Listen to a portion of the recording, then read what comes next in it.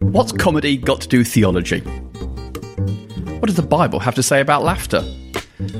What power does comedy have to convey truth about God and his world? Can God minister to us through humour? And how can comedy give us hope? Welcome to Talking Theology, a podcast of Cranmer Hall, Durham, where we explore some of the big questions of life and try to join the dots between theology, church and the world.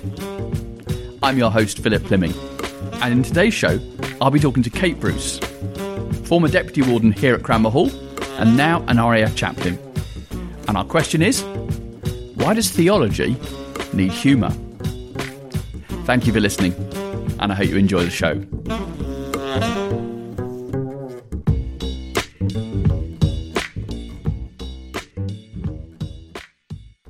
So, Kate, welcome to Talking Theology. Thank you. And welcome back to Durham, Kate. You've got a long-standing connection here. Tell us a little bit about that and tell us what you're doing now and how all that's joined together. Long-standing connection with Durham. I trained for the ministry here at Cranmer Hall, 98 to 2001. I was a curate in Ripon, and during that time I came back here and did a master's in theology and ministry.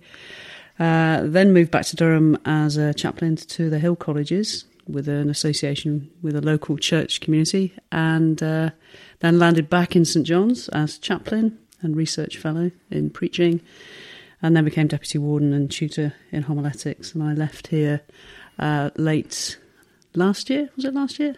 I think so. No, it wasn't. It was 2017. Yeah. Time flies. And joined the RAF as an RAF chaplain, which I've been doing now for nearly a year. So you've kind of experienced ministry and you've taught theology. Mm-hmm. You're now experiencing ministry from a very different perspective. You've had this kind of long-standing interest in comedy. Tell us where that started. Where did it come from? And I guess how's it kind of mapped onto your journey with God? Yeah, I think it's kind of, I look back and I was always the class clown at school, and that's never changed. Every job I've ever had, right at the heart of the way I've gone about things, has been making people laugh, which is just such a delight to me.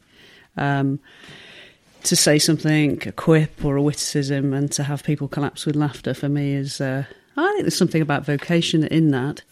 And the use of language has always been really important to me. So it was no surprise, in a way, that after a career as an English teacher, I ended up working on preaching and teaching preaching and imagination. And I noticed often when I preached that people would laugh. I think they were laughing not at me, but with me. And comedy's always been a part of my preaching.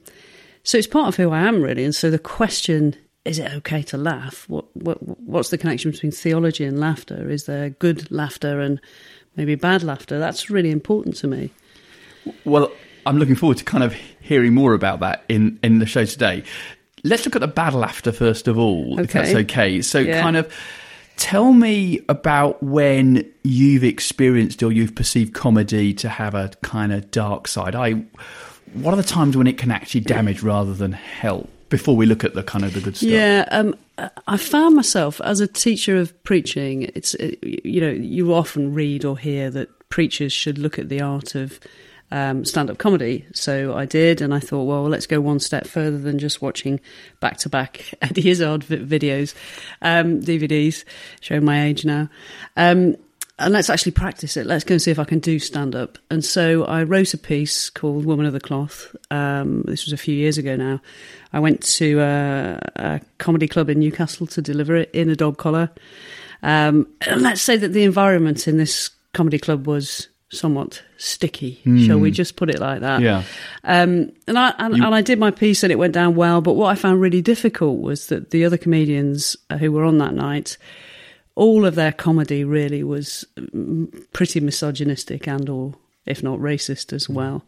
And I just thought that, to me, isn't funny to make fun of the other. It's on the same level as the kind of, fat shaming or trolling people online. And it's the kind of comedy that gets its laughter by standing on people and putting them down.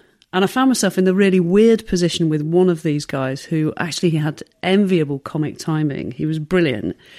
But his comedy was just not, it didn't particularly make me laugh, but what I found engaging was his brilliant timing. So I was in this really weird position of admiring him and wanting to smack him in the face all at the same time.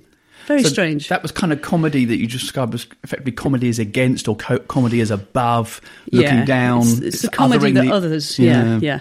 It doesn't build people up. I don't think it creates a good sense of community in the people that join together laughing at. I think there's something inherently dark about it. Let's kind of probe at kind of again some of the critiques of comedy before we look at kind of how it might be used positively. How would you answer the question, I think probably some people would pose, isn't faith a bit too serious for comedy? Aren't we talking about salvation here? Aren't we talking about the very important, weighty, eternal questions? And you know, is it really the case that the church should have a place for comedy or has had a place for comedy over the years? Well, whilst I don't disagree with you, of course, that faith is serious and a weighty matter, if you push that line too far, it becomes kind of dull, boring, soulless, not earthed in the ordinary. What happens to joy? Mm-hmm. So I suppose my question back is define comedy. And I would say Christianity is ultimately a comedy. And I'd want to talk about laughter in terms of building solidarity, laughter in terms of joy, laughter in terms of the prophetic voice. And I'd want to talk about the immanence of laughter and the God who is in the earthy and the moment and the here and the now. And ultimately, I'd say that, for me anyway, as I reflect on the Christian story, the high point of that comedy comes in John 20, in the mistaken identity, where Mary thinks that Jesus, the resurrected Jesus, is a gardener, which I think is hilarious. And the moment that she understands her name, she hears her name and Mary, and the scales drop from her eyes, is a high point of levity and joy and turning things on its head, the topsy-turvy world, the unpredictable, the seeing more in a situation. So there's something about her joy in that moment that is also comedic. Is it, just going back on that thing that you raised there, is it possible, do you think, to have a full experience of joy without an element of comedy? Well, I'm going to say no. I don't think so at all. Now, then you might come back to me, and I've certainly pondered why in the Gospels, you know, we see Jesus weep. We see him in various different states, but the Gospels never say, and Jesus laughed, or even broke a smile, or giggled a little bit. And yet, it seems to me impossible to imagine a Jesus who doesn't laugh. I mean, if you think about it, he gets a load of stick because he goes to parties with all the, with all the bad people, the wrong people. They're not going to accept him in those parties if he sits in a corner with a dour expression on his face. Let's have less of that, please. Not at all. I think he was absolutely full of joy and laughter. I find it hard to read the Gospels, say the story of Zacchaeus, paying back fourfold. I can't imagine a Jesus who didn't crack a smile at that. So I think there's something about being fully human and laughter being part of that, and therefore it must have been part of his experience. And so we can see, for example, the wedding feast in John chapter 2, they were laughing before the wine was transformed from water. Yeah. And I imagine Jesus was part of that. I think so, yeah. Where else would we look in the Bible then? If kind of we're constructing, we have to construct an image of Jesus as somebody who, embracing humanity in all its fullness, did laugh. Mm-hmm. Where else might we go in the Bible as kind of evidence of a positive theology of comedy or laughter? Well, it's interesting. If you look in the Old Testament, whenever laughter is referred to, certainly in the Psalms and in Proverbs, it's the laughter of derision. This is quite uncomfortable. So that the Lord laughs to scorn the sinners, the kind of fools who rebel against him. So it doesn't look immediately like a good place to go mining for a theology of comedy. But it's very hard, I think, to read the Scriptures, Old Testament and New Testament, and not hear a kind of underground bubbling of laughter and the comedic. When you look at the stories and you think to yourself, well, there's Noah, the man who walked with God, builds the ark. What's the first thing he does when he comes out of the ark? Is he gets plastered and takes all his clothes off. God works with people who are fundamentally flawed, and there's something comic in that. So I can see this sense of divine laughter all the way through Scripture.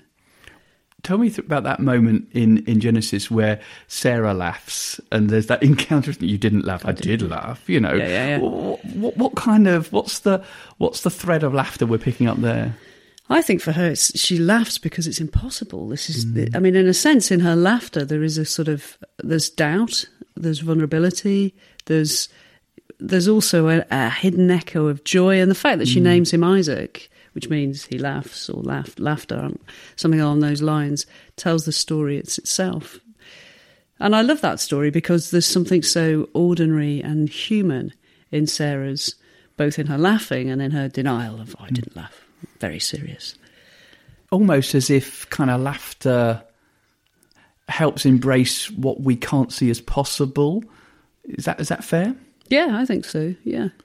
So what's the kind of, is there kind of other examples in the scriptures of the laughter that's making fun of the awful or fun of the unusual, or I'm just wondering about that sort of sense of comedy which is kind of taking the mundane and taking a different perspective on it.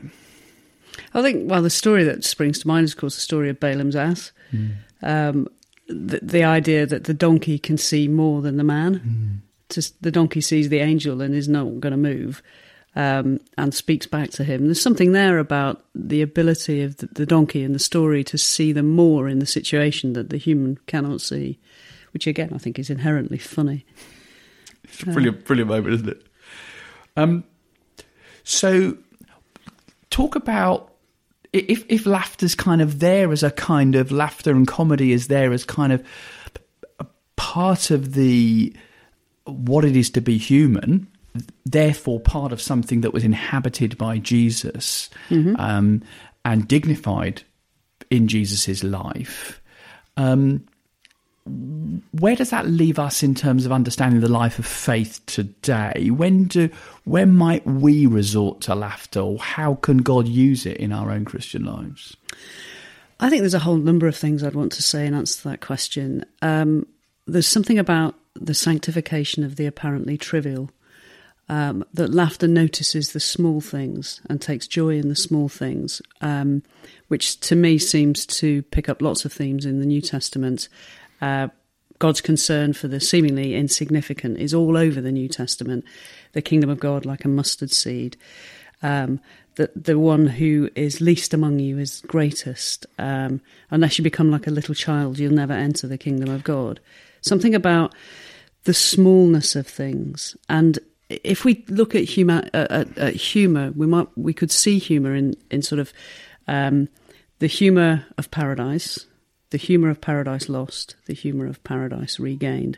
And the humour of paradise is the humour of the child. It's the silliness of the child. It's the child that plays in the mud and sees the little things and delights in the little things and notices. So there's something about innocence and laughter. But we could also say, well, what about the laughter that comes after the fall? This is the laughter, sometimes of survival, gallows humour, black humour, the laughter that gives you hope, the laughter that gives you the ability to speak truth to power, to subvert, the laughter that can be found in the darkest of places and that just gives you enough to hang on and keep going. And then you could talk about the laughter of Paradise Regained, which to my mind is about a new laughter, the laughter of the possible, where you didn't think it was possible. So the laughter of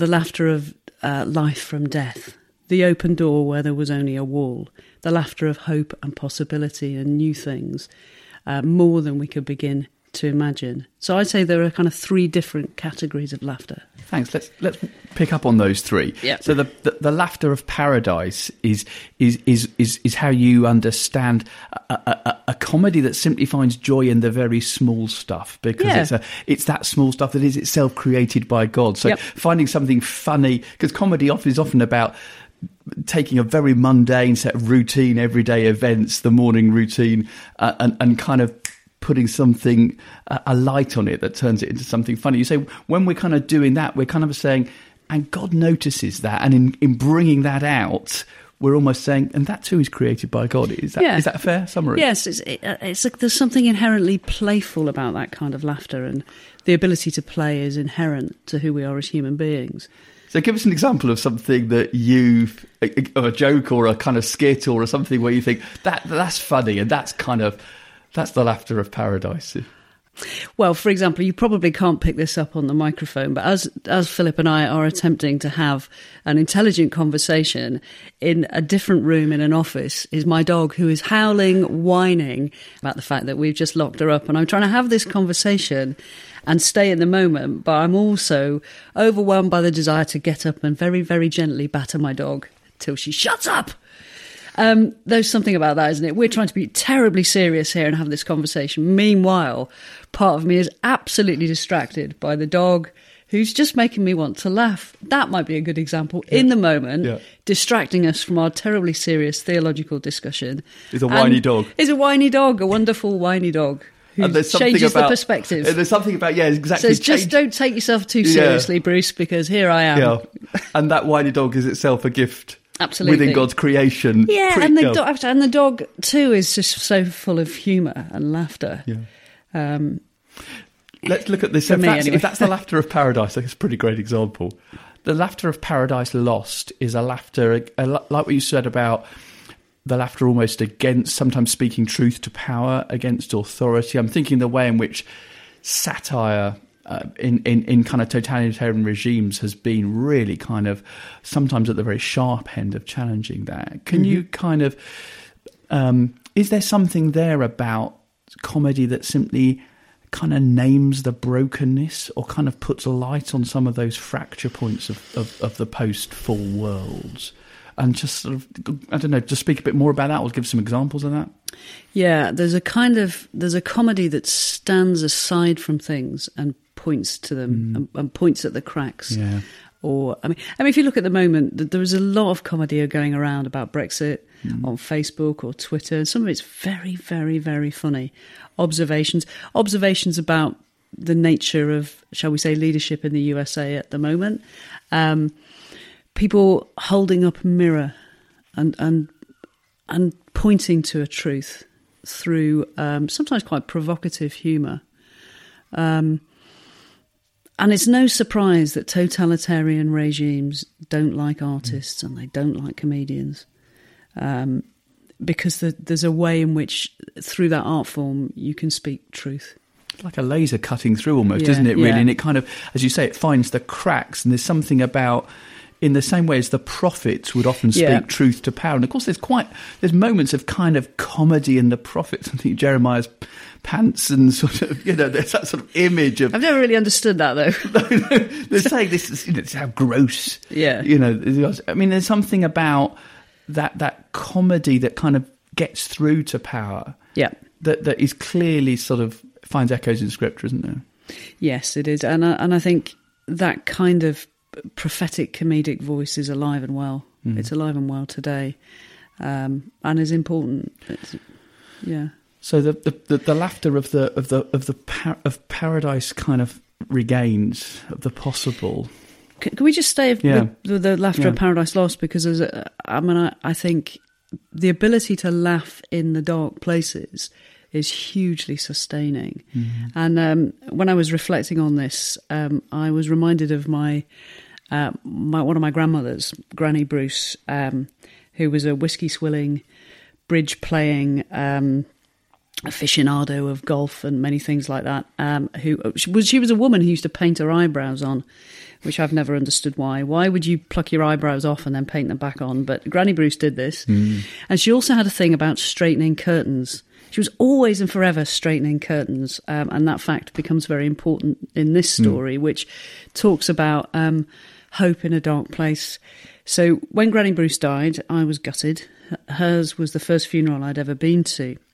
I was in my teens at that point, and so, we duly shuffled into church behind the coffin and wept those kind of tears that come from, I don't know, they just seem to produce prodigious amounts of snot and never seem to end. And we filed into the pews in silence. The whirring noise happened and the curtains came round the coffin, and then one of the curtains snagged on a coffin handle. And it was at that point that I saw it as clear as day, slap bang in the middle of the screen of my imagination. I saw Granny Bruce's hand come out and straighten the curtains, and I started to laugh. And the tears were already pouring down, but I laughed and I laughed and I laughed and I laughed, and because I don't know, in that strange observation at that moment was all the joy. Along with the grief. And I think I may have got away with it, laughing at my own grandmother's funeral. I don't know. There was a lot of grief that day. Maybe it could have been mistaken for grief, although at the point at which I was pounding the top of a hearse and having hysterics, maybe I didn't get away with it. But that's a kind of a story of how seeing comedy in a dark place gives you something that gets you through. Well, that got me through my first funeral. Yeah. And actually I look back at that funeral and it makes me want to laugh, not cry. Yeah. So I'd say that's just a almost picture. The grace of God also within that, and kind of God ministering through laughter. And through just a silly thing, just a curtain snagging on a coffin handle. So can I ask about Paradise Regained? Yeah. And how kind of comedy shows what might be possible in ways that perhaps aren't achievable in other ways. Yeah, Aristotle talked about liberal and illiberal laughter. And I think liberal laughter is part of how you might describe the laughter of Paradise Regained. It offers us a larger perspective on ourselves, and it frees us up from the kind of prison bars of taking ourselves far too seriously, which I think clergy are really at risk of. And it opens the door to compassion and empathy, and seeing the situation of the other. And I think I've often reflected on the role of the fool, and how kind of the fool in the medieval jester is the fool who gets dressed up in ridiculous outfits and all the rest of it. And I think clergy would do well to remember that. I can't help but a bit of overlap. I can't help but think there might be a connection between the three-cornered hat of the jester and the bishop's mitre. And I think there is something about seeing the inherent silliness of these kinds of symbols of power that just, it's refreshing and it's freeing. And I think that kind of laughter is the laughter of freedom. And that laughter of freedom, is that sometimes, I'm conscious that theology as a discipline can be very serious. Yeah. And often free from the comedic. Are there any theologians you can think, I think they probably did laugh, and that helps you see them in a new light?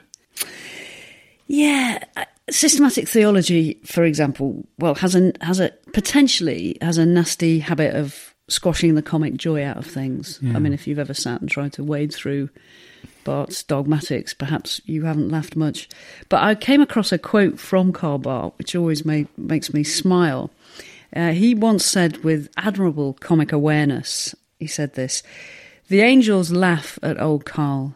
They laugh at him because he tries to grasp the truth about God in a book of dogmatics. They laugh at the fact that volume follows volume and each is thicker than the previous ones. As they laugh, they say to one another, 'Look, here he comes now with his little pushcart full of volumes of the dogmatics.'" I love that quote because, you think of Karl Barth and you think of serious, systematic, proper theology. And yet he was able to stand back and to see what he was doing in a right perspective. In all of those books of dogmatics, what can he capture of the wonder and the glory of God? A tiny bit, that's all. Because there's always so much more. That's not to put Karl Barth down. That's great. It's so almost kind of the comedy is helping have a right perspective on who we are as human beings in the face of our glorious God. Yes, I think that kind of laughter is like it's like taking a pin to the balloon of human pride that we so often surround ourselves with. And the psalmist is often complaining, the sense of boasting in ourselves. Yeah. Paul talks well, about it it's as well. ridiculous, isn't it? Yeah. When you stand and look at it, it's ridiculous. And it's the laughter that's grounded in the ordinary, where I live. I live in the ordinary mess and the muddle of life. And comedy, I can't remember who said this, but the quote is, comedy disports in the muddiness and gumminess of life. I don't know who said that, but I love it. That it's just in the earthy, ordinary. But that's where we live. That's where we were made to live. And that's where you find God. And so that's to say it's comedy of the incarnation. Yes. But also comedy about the hope that we have that gives us a sense of that joy. Yeah, and when kind of the immanence of God and the transcendence of God elide, then you have this massive potential and hope where, the barren woman bears children, and no wonder she laughed. No wonder. What was her name? Who laughed? Sarah. Yeah, I can't remember her name for a minute. No wonder she laughed. And, there's something also about laughing or laughter that requires a contemplative spirit. That might sound like a really weird thing to say, but if you look at some of our contemporary comedians who, for example, Mike McIntyre in a sketch a few years ago managed to make comedy out of the contents of the kitchen condiment cupboard. He'd thought about it, he'd observed it, and he kind of draws that out. And I think there's something about standing aside from life and just looking closely about what we do and why we do it and how we do it, to find the comedy in it. And there's something almost, dare I say it, prayerful about that.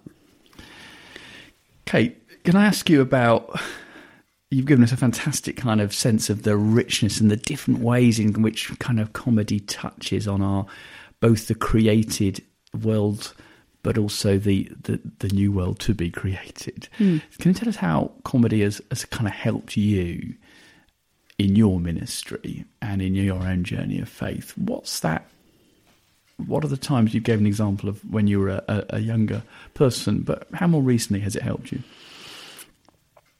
I think about, this time last year, I went through my RAF basic training at the age of, I was nearly 50 at the time, and that was a lot of running around and crawling around in the mud and doing things of a military nature.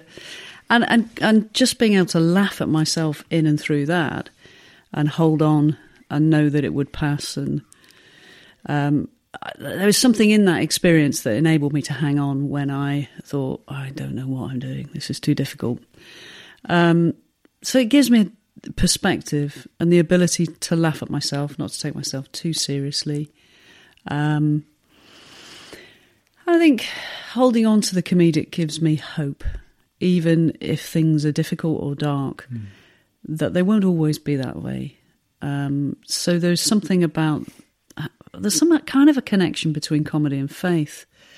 I sometimes sense God laughs at me and with me when I'm being a bit ridiculous, not in a hostile way, but in a sort of quite gentle and loving sort of way. In terms of in ministerial terms, if I've found that both as a chaplain and as a parish priest, that if I can get people to laugh, if a congregation laughs together, it draws them closer together. They have a shared experience. And if someone is kind of hostile to me because I wear a dog collar, but I can circumvent that by making them laugh, I'm building a deeper relationship with them. And, if somebody laughs and we laugh together, we forged a connection. And I use that a lot as a chaplain, often with working with people who, for whom faith is a million miles away from where they're coming from. So if I can make them laugh in a surprising way, if I can dance a bit on that edge of slightly heading towards inappropriate laughter but not quite falling into it, I surprise people, I build a connection, And suddenly I'm not that, that other person. I'm next to them. I'm one of them. Even if, they still think I'm barking mad. And that's consistent with a God who's next to us and who came to be next to us. That's right, yeah. Kate, you've given us insight into way in which comedy's kind of touched you. What's made you laugh recently? Well, actually, what really made me laugh, there's a thing on Facebook at the moment where people are putting up pictures of themselves from 10 years ago and pictures of themselves now. And then people have been spoofing it.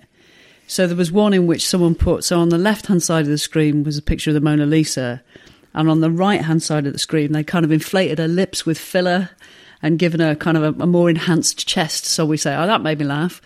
Another one that made me laugh was someone who drew a picture of two fairly pert breasts from 10 years, and then 10 years further on, extremely droopy breasts. And then a friend of mine who's had breast cancer drew a picture of 10 years ago, 2 breasts, and now only 1.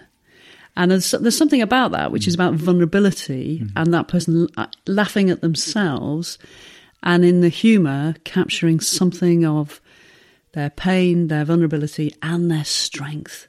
That was the thing for me. And I've just hugely enjoyed that kind of meme. I'm certainly not putting a picture of myself from 10 years ago next to a picture of myself now, so I look haggard now, but mind you, it looked haggard 10 years ago, so maybe not much has changed. Kate, thanks very much for appearing on Talking Theology. Dan, thank you for having me. That's what my mum always said. You had to say, thank you very much for having me, and goodbye. It's been a pleasure. Thank you.